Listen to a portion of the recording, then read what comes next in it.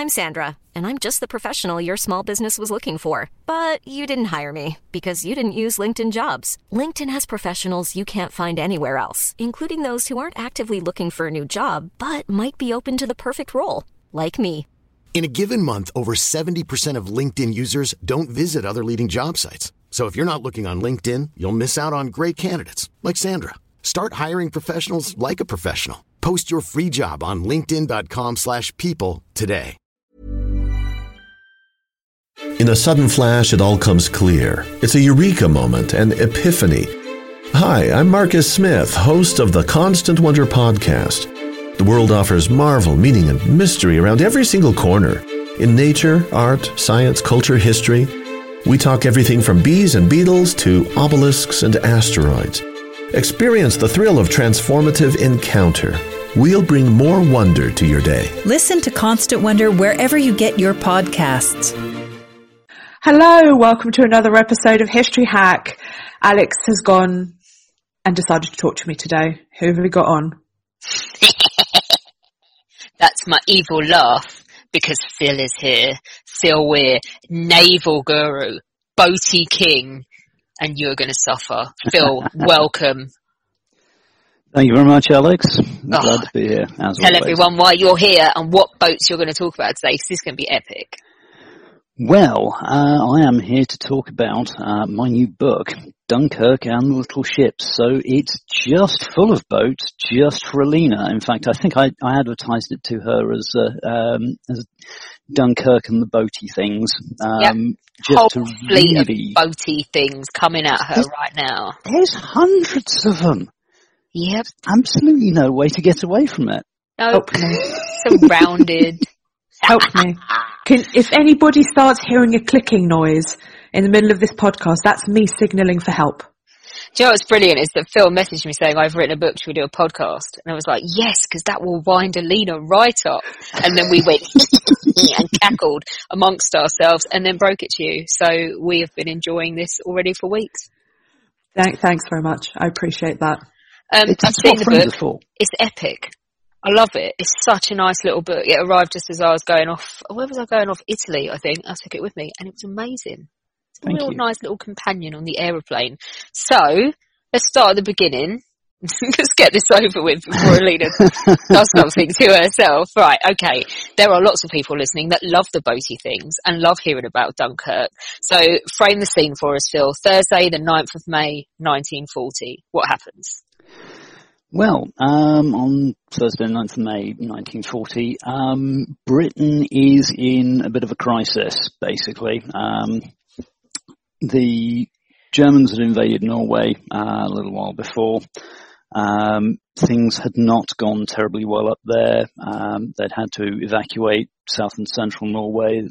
There were forces still in northern Norway, still fighting on, but it really wasn't looking good, and Britain was basically in a degree of political crisis. The government of Neville Chamberlain was being seriously blamed for this, and the opposition had brought in a motion to basically a motion of no confidence in the government, and Prime Minister Neville Chamberlain was fighting for his life. And I mean, this wasn't the only political crisis that had been going on with the Allies either, because of course, with the Soviet Union invading Finland, there'd been a lot of Allied prevarication about whether to go to war with the Soviet Union, and the French Prime Minister had been brought down, literally a month or two earlier.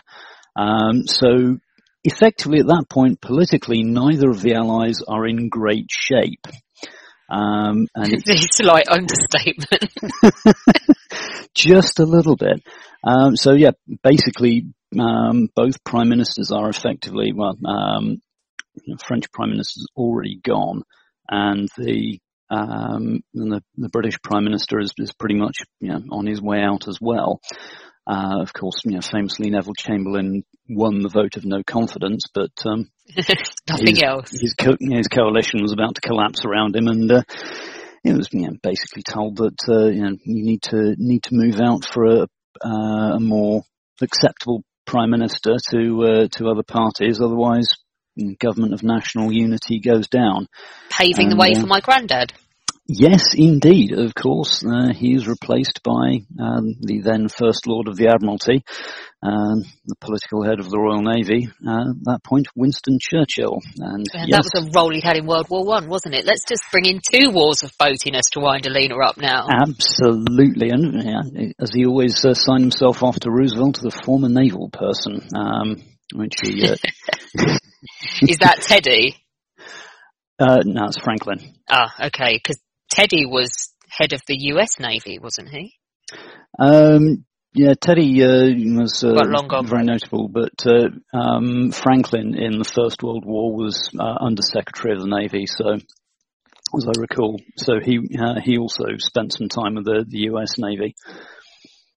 Excellent. Right, okay, so everything's gone to shit is basically what you just said. Yes. France is in the process of fighting off an invasion. Talk to us about what is happening to the British and French armies up in northern France. Well, yeah, I mean, this is the grand bit, of course, is that with literally the day the British government is collapsing, Germany decides to invade northern France and Belgium and the Netherlands. So Blitzkrieg suddenly occurs, and it's one of these sort of incredible plans. I'm sure everybody kind of knows. There's sort of great jokes about how the French were daft enough not to build the Maginot Line, the great defences on the French Franco-German border, and didn't build it long enough, so the Germans just go around the top. Kind of a myth, because I mean that's actually kind of what it was designed to do. It's designed to give France strategic space and ensure that the next war is basically fought on Belgian soil and not French soil. Nice. So I mean the Maginot Line technically works. All you've got to do then, if you're the French army, is figure out where the German army is going to go through as its invasion route.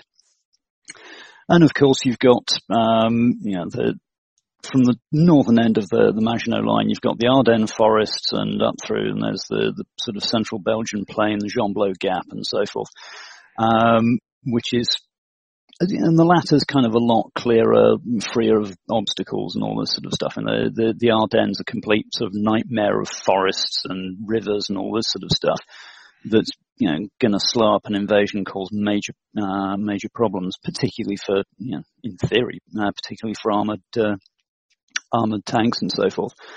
So the French basically guess that the Germans are going to go through Gembloux Gap, and through central Belgium, and gamble all their forces on there. So the day the Germans cross the border on the 10th, is a couple of hours later, the French and British forces, charge forwards and head towards central Belgium.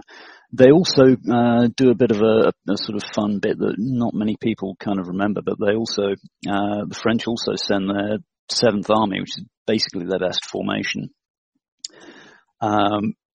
through 2 routes. They go first by road up to, or some of them, the mechanized elements, go by road up to Breda in the Netherlands, but they also send additional troops. They're doing something the Germans basically can't, incidentally. I'll go into that in a second, but they send their less mobile troops by sea across to the Dutch port of Vlissingen. So it's something the Germans can't do, because basically if they try a naval invasion, which they'd actually done with the invasions of Denmark and Norway, they'd brought most of their troops across on ships. So they try it this time round. The Royal Navy is basically going to sink them, so they don't bother. But so you've basically got this amphibious force going up the coast as well at the same time, and they just sort of bounce into Netherlands and central Belgium, when, of course, famously, the German armoured spearhead, and this is where we sort of go to the things that they can't do. They can't send, because they don't have the maritime lift capability, because they get sunk, they've got to send their armoured panzers, the tanks basically, through just charging forward without the infantry backing them up. The infantry is just going to be too slow because they can't do the seaborne lift and shift, and they don't have mechanized transport for them. So it's a spearhead thrust, and they send it through the Ardennes. Partly, obviously a great genius move of planning, but, also slightly by accident, because they'd had to change their plans partway through, because a couple of German majors out for a little jolly in an aircraft crash landed in Belgium that winter, and basically had the whole of the German plan to go through central Belgium on them. So it's an epic fail moment, isn't it? Just a bit, which of course then leads them to having to obviously change their plan, and they shift into the far more difficult territory of the Ardennes, which they proceed to successfully sort of charge through and sort of smash their way through the lines where they're at their weakest. Because the French don't put a great amount of defence into the Ardennes. They don't think anybody's going to go through it, because the forests and so forth are too thick. And they bounce their way through to Sedan and cross the river and start just herring their way round to the Channel coast in order to basically cut off the northern Allied armies, the British and the French, who are obviously sort of in central Belgium and the Netherlands, and cutting them off against the Channel coast. Okay, so Alina, we're still on dry land. Are you with us? I am with you. We're still on dry land. No, we're getting to the beach now. Okay, so we're getting closer and closer. Right, I'm with you. We're at the beach now. Phil, preparation to evacuate has begun just before the Germans reach the Channel. How do they go about it? Well, this is a fun one. I mean, they sort of see the British particularly see what's coming. Around about the 18th, 19th of May, it's fairly obvious that the Germans have just sort of smashed through right behind everyone and are heading towards the Channel coast near Calais. So what happens is the British Commander-in-Chief, Lord Gord, who he's a guy who gets a fair bit of criticism, some of it I think probably justified, but as the Duke of Wellington once famously put it, it takes a great general to know when to retreat. And but when the moment comes, basically, I think he said something like, any fool can advance. So it's knowing when to retreat is the key mark of a great general. And at this point, Gort does the great general bit. He knows that things are completely screwed and it's time to withdraw back to the coast. So he gets in touch with London and says, basically, I'm under French command, but you've got to give me permission to withdraw. And effectively, they sort of look at the situation in the War Office and they do so, and they call in the Navy. And the local commander in Dover, Vice Admiral Sir Bertram Ramsay, is given command of any forthcoming evacuation, and he basically heads back to his command post under Dover Castle. He's got this set of tunnels under Dover Castle from which he's basically controlling this sector through the Dover Straits, and he starts sort of amassing plans. And I mean, there's a degree to which I won't say some of this is easy because it's blatantly not, but there's stuff in place already. Ramsay's command is effectively there to support the British Expeditionary Force anyway. So he's already got sort of civilian troop ships and batch of destroyers there. And because of the invasion, of course, forces have been shifting south already. From the home fleet and the Humber and so forth, just in case to sort of maintain control of the Channel. So things have been amassing already, but obviously he's sort of sat there looking at it, and he's got effectively, what he needs is ports, particularly because he needs ports to get supplies into the army if they're ever going to try and break back out again. Or alternatively, if you're going to lift a lot of people in a short space of time, then you need ports. You've got to get them straight onto ships, because taking people off of a beach is a very slow process, because you've got to have small, very shallow draft boats to just sort of go in to the shore, pick people up and ferry them back out to the bigger ships that then take them back across the channel. More on that bit later. Leader's like, yay! We're on to boaty bits now. Yeah, we are. We've hit the water. You glazing over yet, buddy? No, I'm kind of still here. Okay. I'm waiting for the snoring. Yeah. But yeah, he's starting to assemble stuff and figure out what he's going to need to be doing. And obviously, he figures that given the Luftwaffe is going to be bombing the hell out of ports, he's probably going to have to take some people off the beaches as well. So he starts looking to assemble shallow draft boats. I mean, initially, they alight upon sort of 50 or so Dutch barges that have evacuated the Netherlands as the Netherlands sort of surrenders, and the Netherlands falls on the 14th or so. And the Dutch navies come across, and various other chunks of their Dutch maritime powers has come across, including a fleet of barges, which look to be really quite useful. And they just also start robbing from all sorts of other places. But as I say, first things first, he needs ports, and as soon as the Germans kind of reach the coast, he's basically looking at sort of 3-4 ports. There's Calais, which is the nearest to the Germans, Boulogne, Dunkirk, and still at this stage Ostend in Belgium, because of course the Belgians are still fighting, and that's a great port, but you'd have to shift the army fairly significantly if you were going to head for Ostend. But these are your sort of safe ports that they need to hold. So they send a force over to Calais to try and help hold that. Force over to Boulogne to help hold that. So start delivering forces there. They also start literally the day sort of after Ramsay's given command. They start withdrawing what are called useless mouths, the supply troops,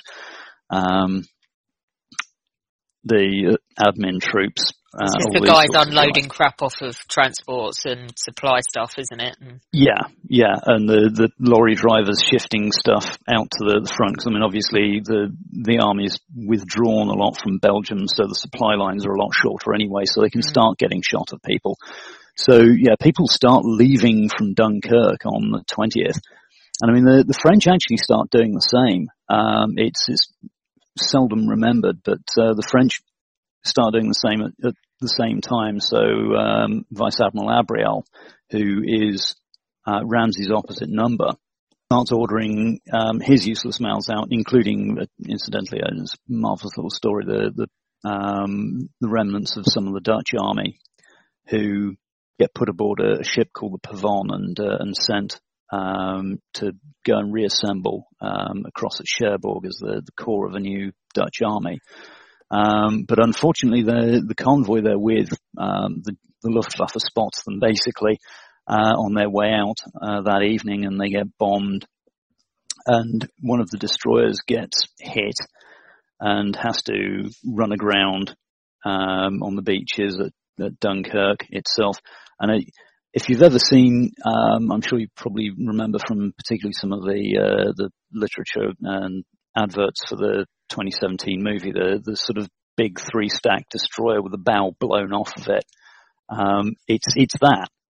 It's her. It's this we haven't destroyer reached that got destroyers hit yet with Alina's education. Well, that's the kind of middle-sized boat, Alina. So not the big boat, not the little boat, the middle boat. Yeah, basically. Okay. But it's a ship. But anyway, we'll revisit this later. We'll talk more about destroyers fairly soon. I think we might actually get Alina's attention with one of them fairly shortly, I hope. Is there a Polish person on it? There's quite a few Polish people, actually, about 100 or so. Now she's listening now. Yeah.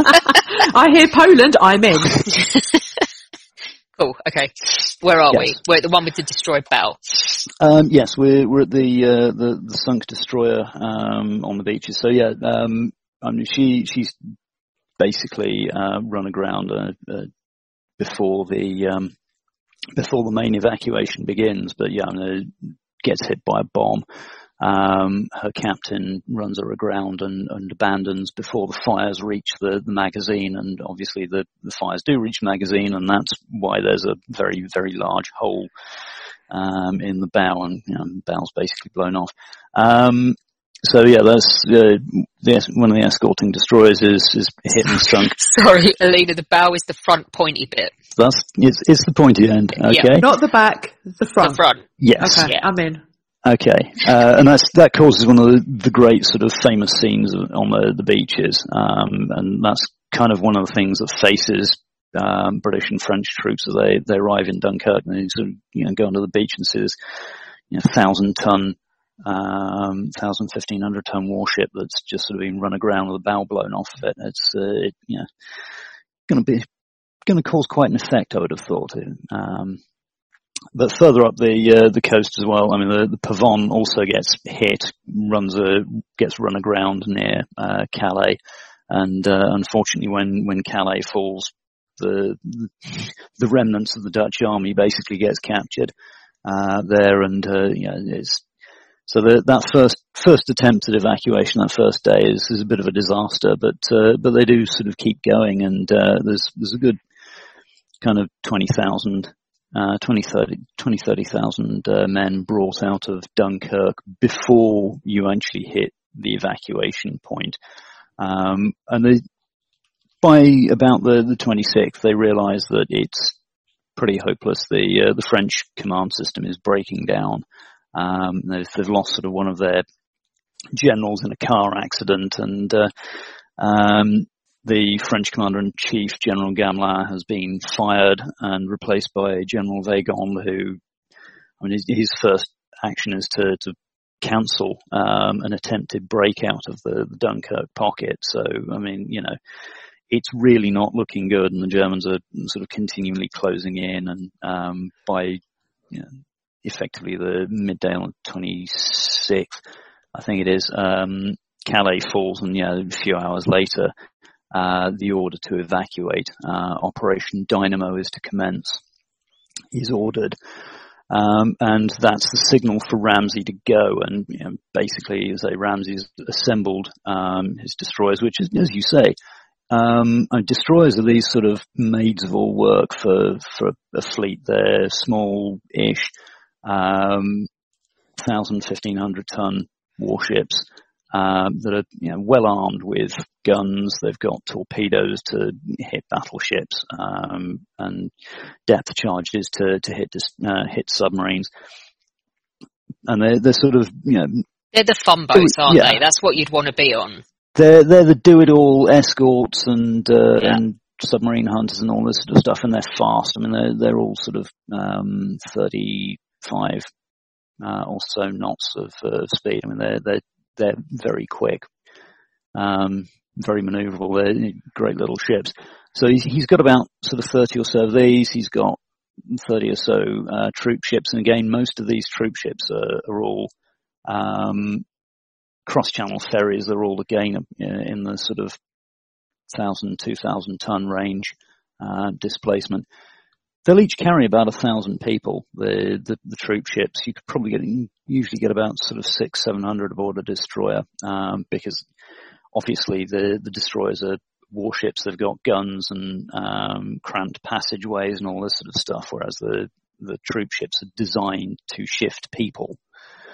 And bear in mind, as I say, most of these troop ships are the ones that actually brought the British Expeditionary Force across to France in the first place. So they're kind of there to support the army. And they basically get underway on the 26th, and the evacuation really starts in earnest. With regard to the whole sort of evacuation, as you've got basically now 300 and change thousand men sat trapped on the beaches and in the port at Dunkirk. You've lost Calais, you've lost Boulogne, so you're now pretty much down to Dunkirk, and you really can't reach Ostend. And the Belgians are warning that they're going to collapse fairly soon, which they do on the 28th. So that blows Ostend out. And as predicted, the Germans have battered large amounts of the port facilities at Dunkirk. So looking at a fairly tricky situation. And initially it's the destroyers and the troop ships going over from Britain and getting people out of the port and starting to use their own lifeboats basically to ferry guys off of the beaches. But obviously they need to speed up the process of getting people off the beaches, particularly. I mean, realistically, what you need is almost a timetable like train service. I mean, you know how the underground works. It's you get a bunch of ships in there, moor them up, load them up, get them out, reload the port with people, get ships in there, load them up, get them out, and you need a smooth flow of people and ships going in and out to get the maximum effect of getting people out. And then obviously at the other end, unload, refuel, rearm if necessary, and head back across. So it's all got to try and work almost to a timetable. Now that sort of timetable is put together by Captain Michael Denny on Admiral Ramsay's staff. And of course, this timetable is kind of reliant on people not being bombed, which is not only that, but is it not utter carnage? How realistic is it to establish a timetable and try and get people to stick to it? It's phenomenally difficult, and there are interruptions. There is confusion. I mean, they do incredibly well at this, given the circumstances. Given you've got one damaged port that's constantly fairly consistently under air attack while it's during daylight hours. Increasingly, as the Germans get in, artillery starts hitting as well. So they do remarkably well. They really do. But yeah, I mean, there are interruptions. There's times when they think that the port is closed, so they send people to the beach when it's the port's fine, and it slows things down by sort of tens of thousands of people. They could probably have got either more people out or people out slightly earlier if they hadn't been under constant attack and there'd been all these sorts of problems. But yeah, it's phenomenally difficult, but they do very, very well at it. But yeah, they know that they need more small boats to get people off of the beaches as well as the ports, because Dunkirk by this point is now sufficiently damaged as a port that there's really only one bit that they can really use, and that's the breakwater, famously the Mole. They don't actually exist. It's not actually generally used for ships mooring, so they have to kind of test it with one of the troop ships first to see if you can actually tie a 2,000-ton ship to it without it just sort of collapsing. Yeah. Which remarkably it actually managed to survive and continues to do so. But yeah, that's kind of the logistic difficulty that they've got. So they start trawling for all sorts of boats. They start off really with literally anything that floats in the southern naval ports. I mean, you're talking lifeboats from ships under refit. So the lifeboats of the flagship of the home fleet get nicked and taken across.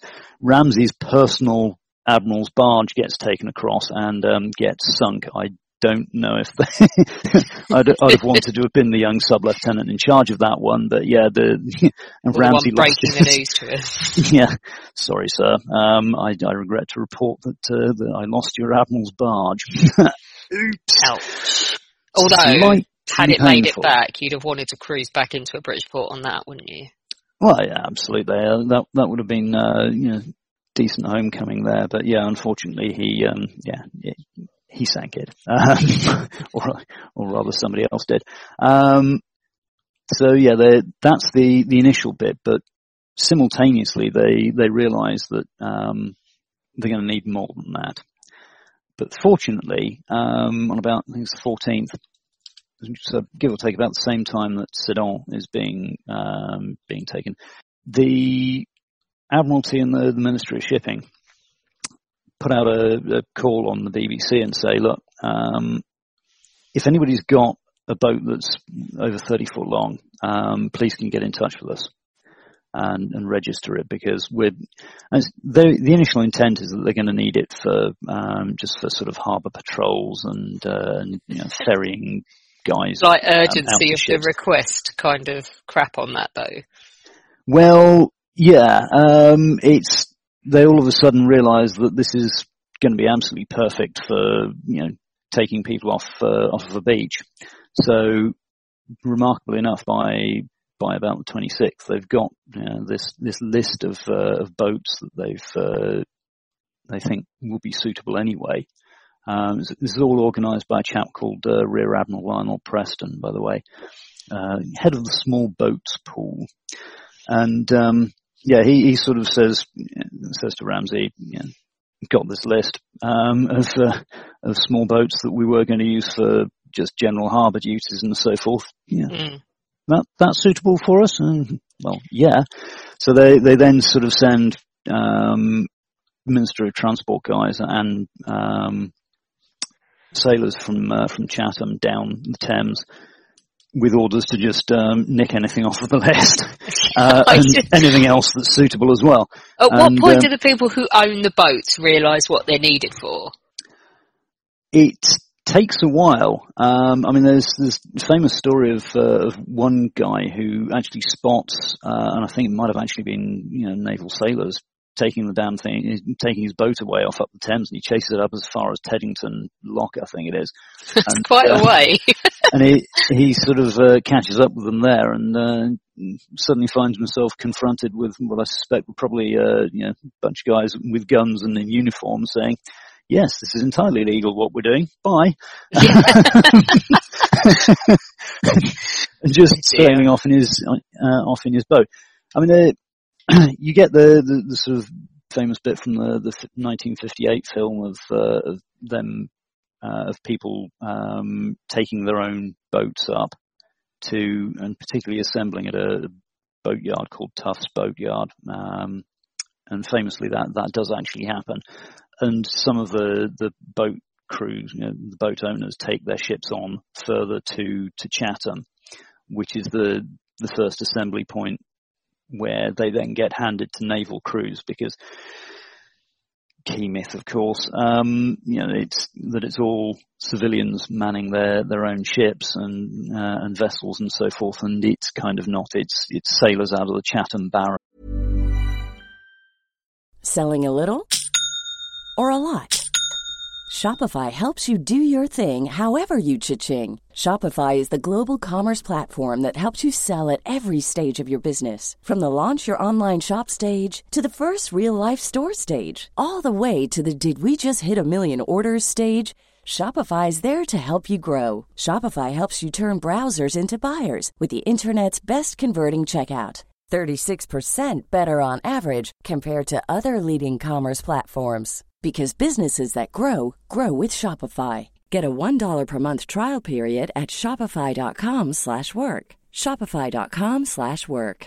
Quality sleep is essential. That's why the Sleep Number Smart Bed is designed for your ever-evolving sleep needs. Need a bed that's firmer or softer on either side? Helps you sleep at a comfortable temperature? Sleep Number Smart Beds let you individualize your comfort so you sleep better together. J.D. Power ranks Sleep Number number 1 in customer satisfaction with mattresses purchased in-store. And now, save 40% on the Sleep Number Limited Edition Smart Bed for a limited time. For J.D. Power 2023 award information, visit jdpower.com/awards. Only at Sleep Number stores or sleepnumber.com. Thanks. So is Lightoller different because he's an ex-merchant mariner? Lightoller, Lightoller's a fabulous story. Or did he just do whatever the hell he wanted? Because that's kind of the guy he was. Well, a bit of both, really. Yeah. As you say, Lightoller's just a fabulous story. Senior surviving officer of the Titanic.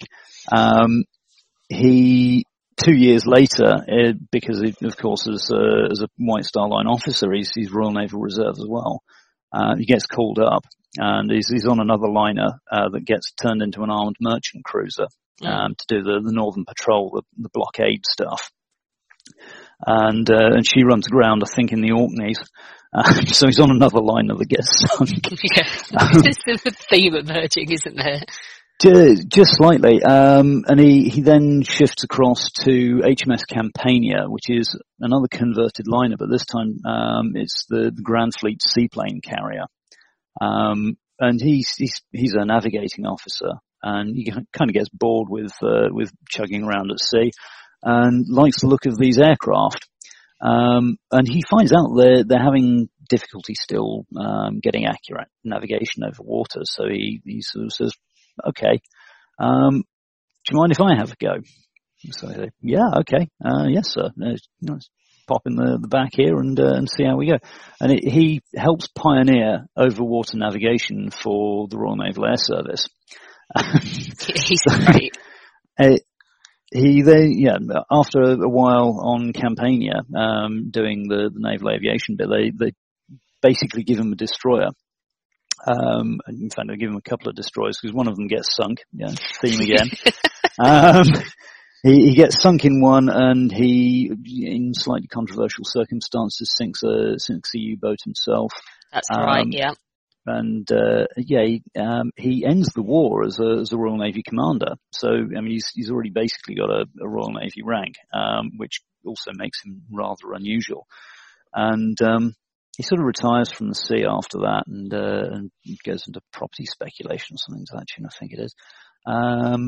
But obviously owns this little former Admiralty yacht, Sundowner, and when he hears that the evacuation is going ahead, he trots off to Chatham and says, "It's all right, I'll take her over." And not least because he's a retired naval officer, they sort of go, "All right then, not a problem. Here's some charts, go for it." So he and his son, who I think is in the Navy, there's a photograph of. He's got two boys, hasn't he? I think. I get 2 or 3. I mean, this is the interesting bit, because of course, notably, he is the great model for Mr. Dawson, the Mark Rylance character in the 2017 movie, the Christopher Nolan job. And the whole sort of story about the dead son in the RAF, that's Lightoller. Lightoller's youngest son was a flight lieutenant, I think, on Blenheim bombers.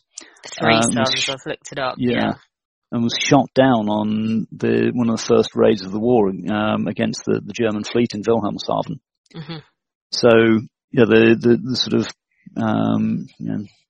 dead son in the RAF, that's Lightoller, and similarly the son and the Sea Scout. Although the young Sea Scout called Gerald in real life actually survives and gets back. But Lightoller, his son, and a young Sea Scout just take Sundowner over, and they bring back 113, I think it is, men from beaches, doesn't it? It's a fascinating story, but he manages to get I mean, again, that's the story of the son sort of teaching him manoeuvres and so forth, or giving him messages from beyond the grave. And I think his name was Brian, the youngest one, and I think it was the first day or the second day of the war. Second day of the war. Yeah, that's the one.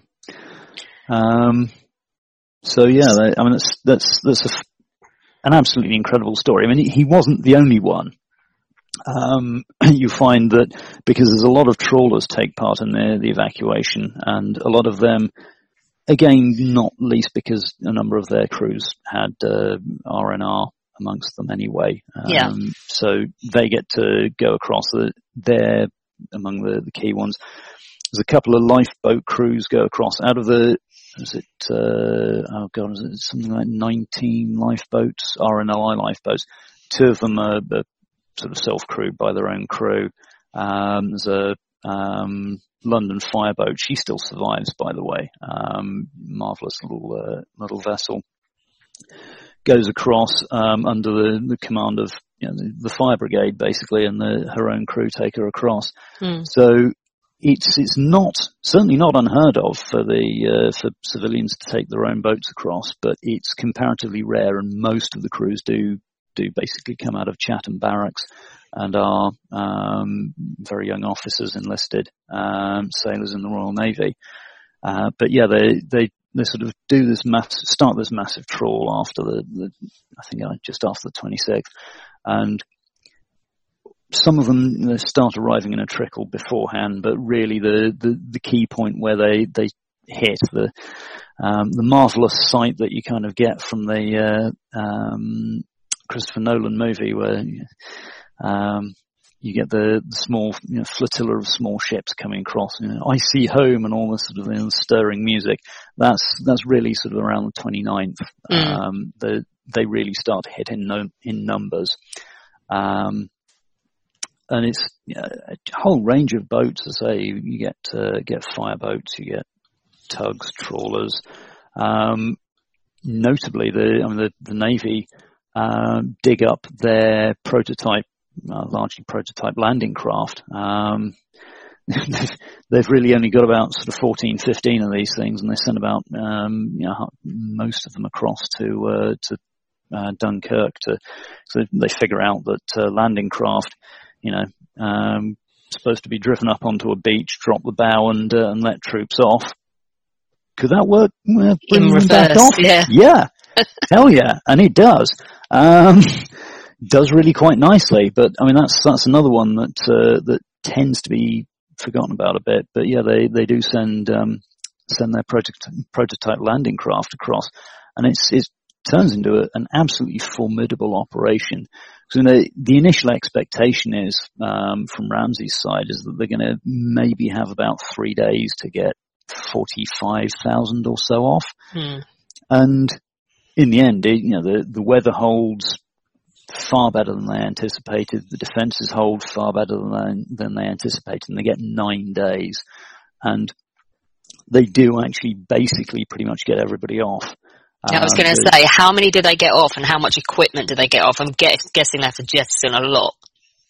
Yeah, they get, certainly the British Expeditionary Force is largely outside of some who are, very few who are left behind in the rear guard. Essentially, the British Expeditionary Force is effectively withdrawn by the morning of the 3rd, and they go back one more night. The again famous scene from the Nolan film. Where Kenneth Branagh stood there going, I'm staying for the French. And I mean, it wasn't quite that impromptu. I mean, there was a certain level of debate over whether they would or not, but yeah, they came back for one final day. Ramsay was aware that his force was on the brink of exhaustion. I mean, they'd had ships' crews breaking down through exhaustion already, and had to withdraw some ships just through crew fatigue as well as damage and so forth. He said, basically, I can really only send them across this one last time. So they do on the night of the 3rd, 4th. and bring out another sort of 30 or so thousand French. But I mean, the French had already been withdrawing their own troops anyway, and as to a degree had the British had been helping there. So it's again little known, but the French supply what's it called, the Pas-de-Calais flotilla under Rear Admiral Marcel Landriau, of again destroyers, trawlers, small boats, and so forth, under Ramsay's command. And it's more than 100,000 French get off as well, don't they? Oh God, yeah. I mean, it's north of 100,000. It's the total numbers brought off is it 331,000, something like that. And yeah, as you say, it's north of 100,000 French, about 120,000 French, and the rest of them is the British Expeditionary Force. So it's really quite substantial. Massive evacuation that they managed to achieve. And when they finally pull out, the destroyer Shikari is the last ship out, HMS Shikari, and the French general sort of turns to the captain and says there's, about 10,000, I think it's about 10,000 men left, and he was short by, about 30,000. There's about 40,000 French troops left that, they're exhausted, their ammunition's exhausted, the defences are about to go, and later that morning, Admiral Abrial and Admiral Ramsay sort of sit down for a conference, and obviously Abrial is reluctant, but they concede that that's it, they can do no more. There's, and the order is given that they can surrender Dunkirk, and Dunkirk thereafter falls. But it's been at that point it's a phenomenal operation. I have to ask you, right, so let's do a couple of quick fire questions. And I'm going to screw you with one of these. Right, your favourite little ship when you were writing the book? Ooh, I mean, it's probably going to be Lightollers Sundowner. I mean, the whole story surrounding it is just. Oh, I love marvelous. It because he is a piece of work, and I don't mean that in like a derogatory way. He just is a formidable bloke, isn't he? And he just takes no crap off of anybody. I mean, and it's a story you'd have trouble writing as fiction. It would look preposterous if you went through Charles Lightoller's life. But even like the PTSD after Titanic as well. Like there's a night his wife finds him just shivering in a bath of cold water and stuff. I mean, he wasn't unaffected by the things that happened to him, but just like the little engine that could, isn't he? Oh yeah, he's an absolutely incredible guy. And yeah, it's an incredible story, and sadly, as you say, loses at least one of his sons. I think possibly both of them. I think the son in the Navy gets killed before the end of the war as well, sadly. But yeah, they then go on, and I mean, his wife's quite formidable, and she, I think, at the age of something like 80, was piloting Sundowner across the Channel for one of the reunions of the Association of Dunkirk Little Ships. They're sort of 5-yearly crossings where they sort of gather everybody together and gather as many of the ships, little ships, as possible together and go across the Channel. And yeah, she's still doing that at the age of 80. Yeah, it was the eldest son is Roger, and he was killed in 45. It was a particular raid that name escapes me, but he was on a torpedo boat, wasn't he? Yeah, that's the one. Yeah. Okay, Phil. Not to put you under any pressure. British Army was saved by little boats. True or false? You're like, oh my God, I cannot give you a quick answer to this. It's kind of, sort of. Don't get me wrong, the little ships and the small boats are vitally important to the evacuation, as I kind of mentioned, because you've got to get people off of the beaches. But I mean, the absolute bulk is carried out by the destroyers and by the troop ships. Something like 2/3 of the total are brought out by the larger vessels. Obviously, you can't quite get a full tally of what the little ships do, because when you look at the final tally, the official final tally is people who were unloaded in Britain. And of course, many of the little ships didn't unload too many, if any, people in Britain. What they did was ferry people out to the bigger ships. So a lot of them shifted a lot more men than would immediately appear if you look at the final tallies. But yeah, the bulk of people leave the vicinity of Dunkirk aboard larger vessels. So why are we so enamoured with the little ships? Well, a lot of it's partly to do with the sheer romance. I mean, it's just such a terrific story that it keeps making itself into films, and starting off in 1942 with Mrs. Miniver, the multi-Oscar winner that year, where the husband of Mrs. Miniver takes his little boat across and gets shot up a bit at Dunkirk. Obviously the 1958 movie with Bernard Lee and Richard Attenborough as the civilians taking their boats across, and still out to 2017, where Mark Rylance does the Charles Lightoller bit, but don't mention that he was a Naval Reserve officer. Kind of missed that bit. So I mean, it's a spectacular story. It's got the great romance, the sort of civilian factor. Civilians are involved. It kind of gives an everyman feel to the war for a start.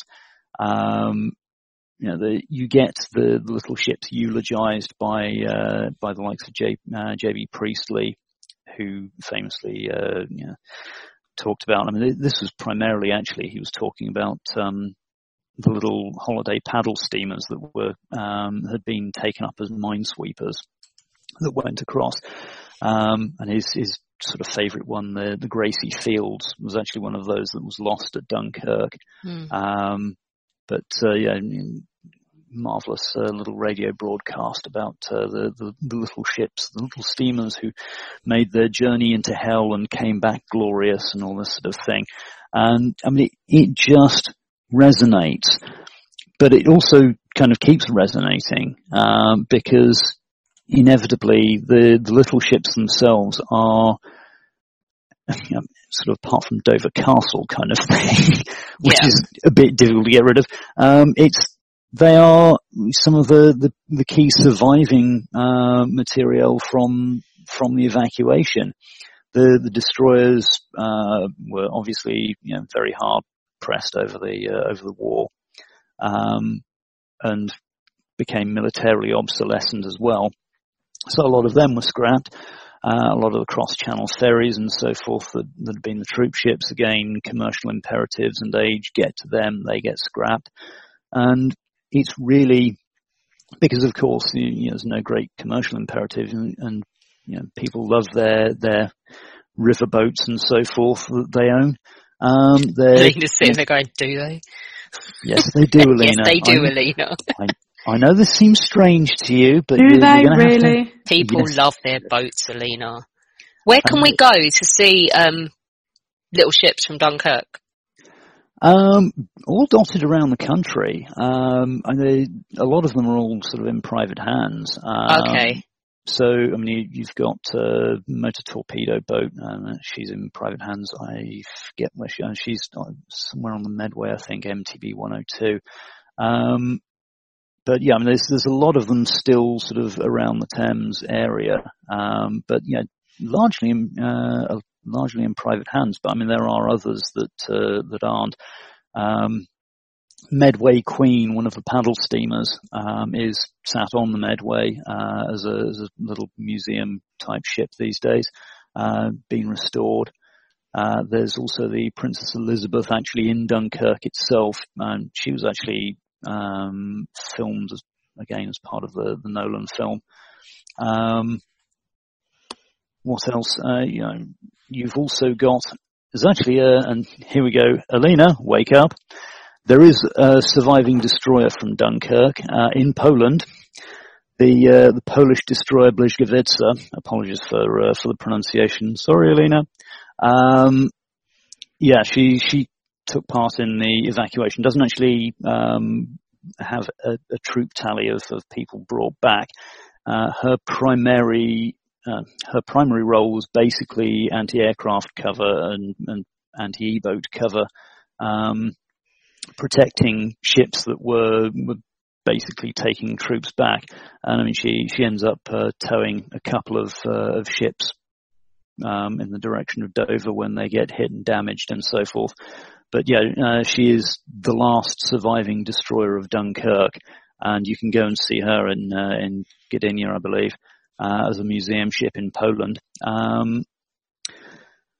There's a fair few around the place, but a lot of them, as I say, tend to be in private hands, but they do assemble fairly frequently. I mean, there are sort of smaller get-togethers almost annually, and they'll be turning up for things like the big river pageant for the Queen's Jubilee. It was a big event for them, and as I say, there's their 5-yearly get together as well, the 5-yearly commemorative crossing that they've been doing at least since I think 1950. Actually, it was the first time they did it. But the Dunkirk Little Ships Association was put together in '65, so that took a little bit longer. But yeah, there are quite a few of them around, and you can go and see them, and you will find them frequently out and about at big events. Phil, thank you for such a wonderful, insightful chat with us. You are so ungrateful. No, I'm trying to find my words here. Right, I would just like for you to tell our listeners where they can get hold of your book. What is it called? Can you please remind us? The book is called Dunkirk and Little Ships.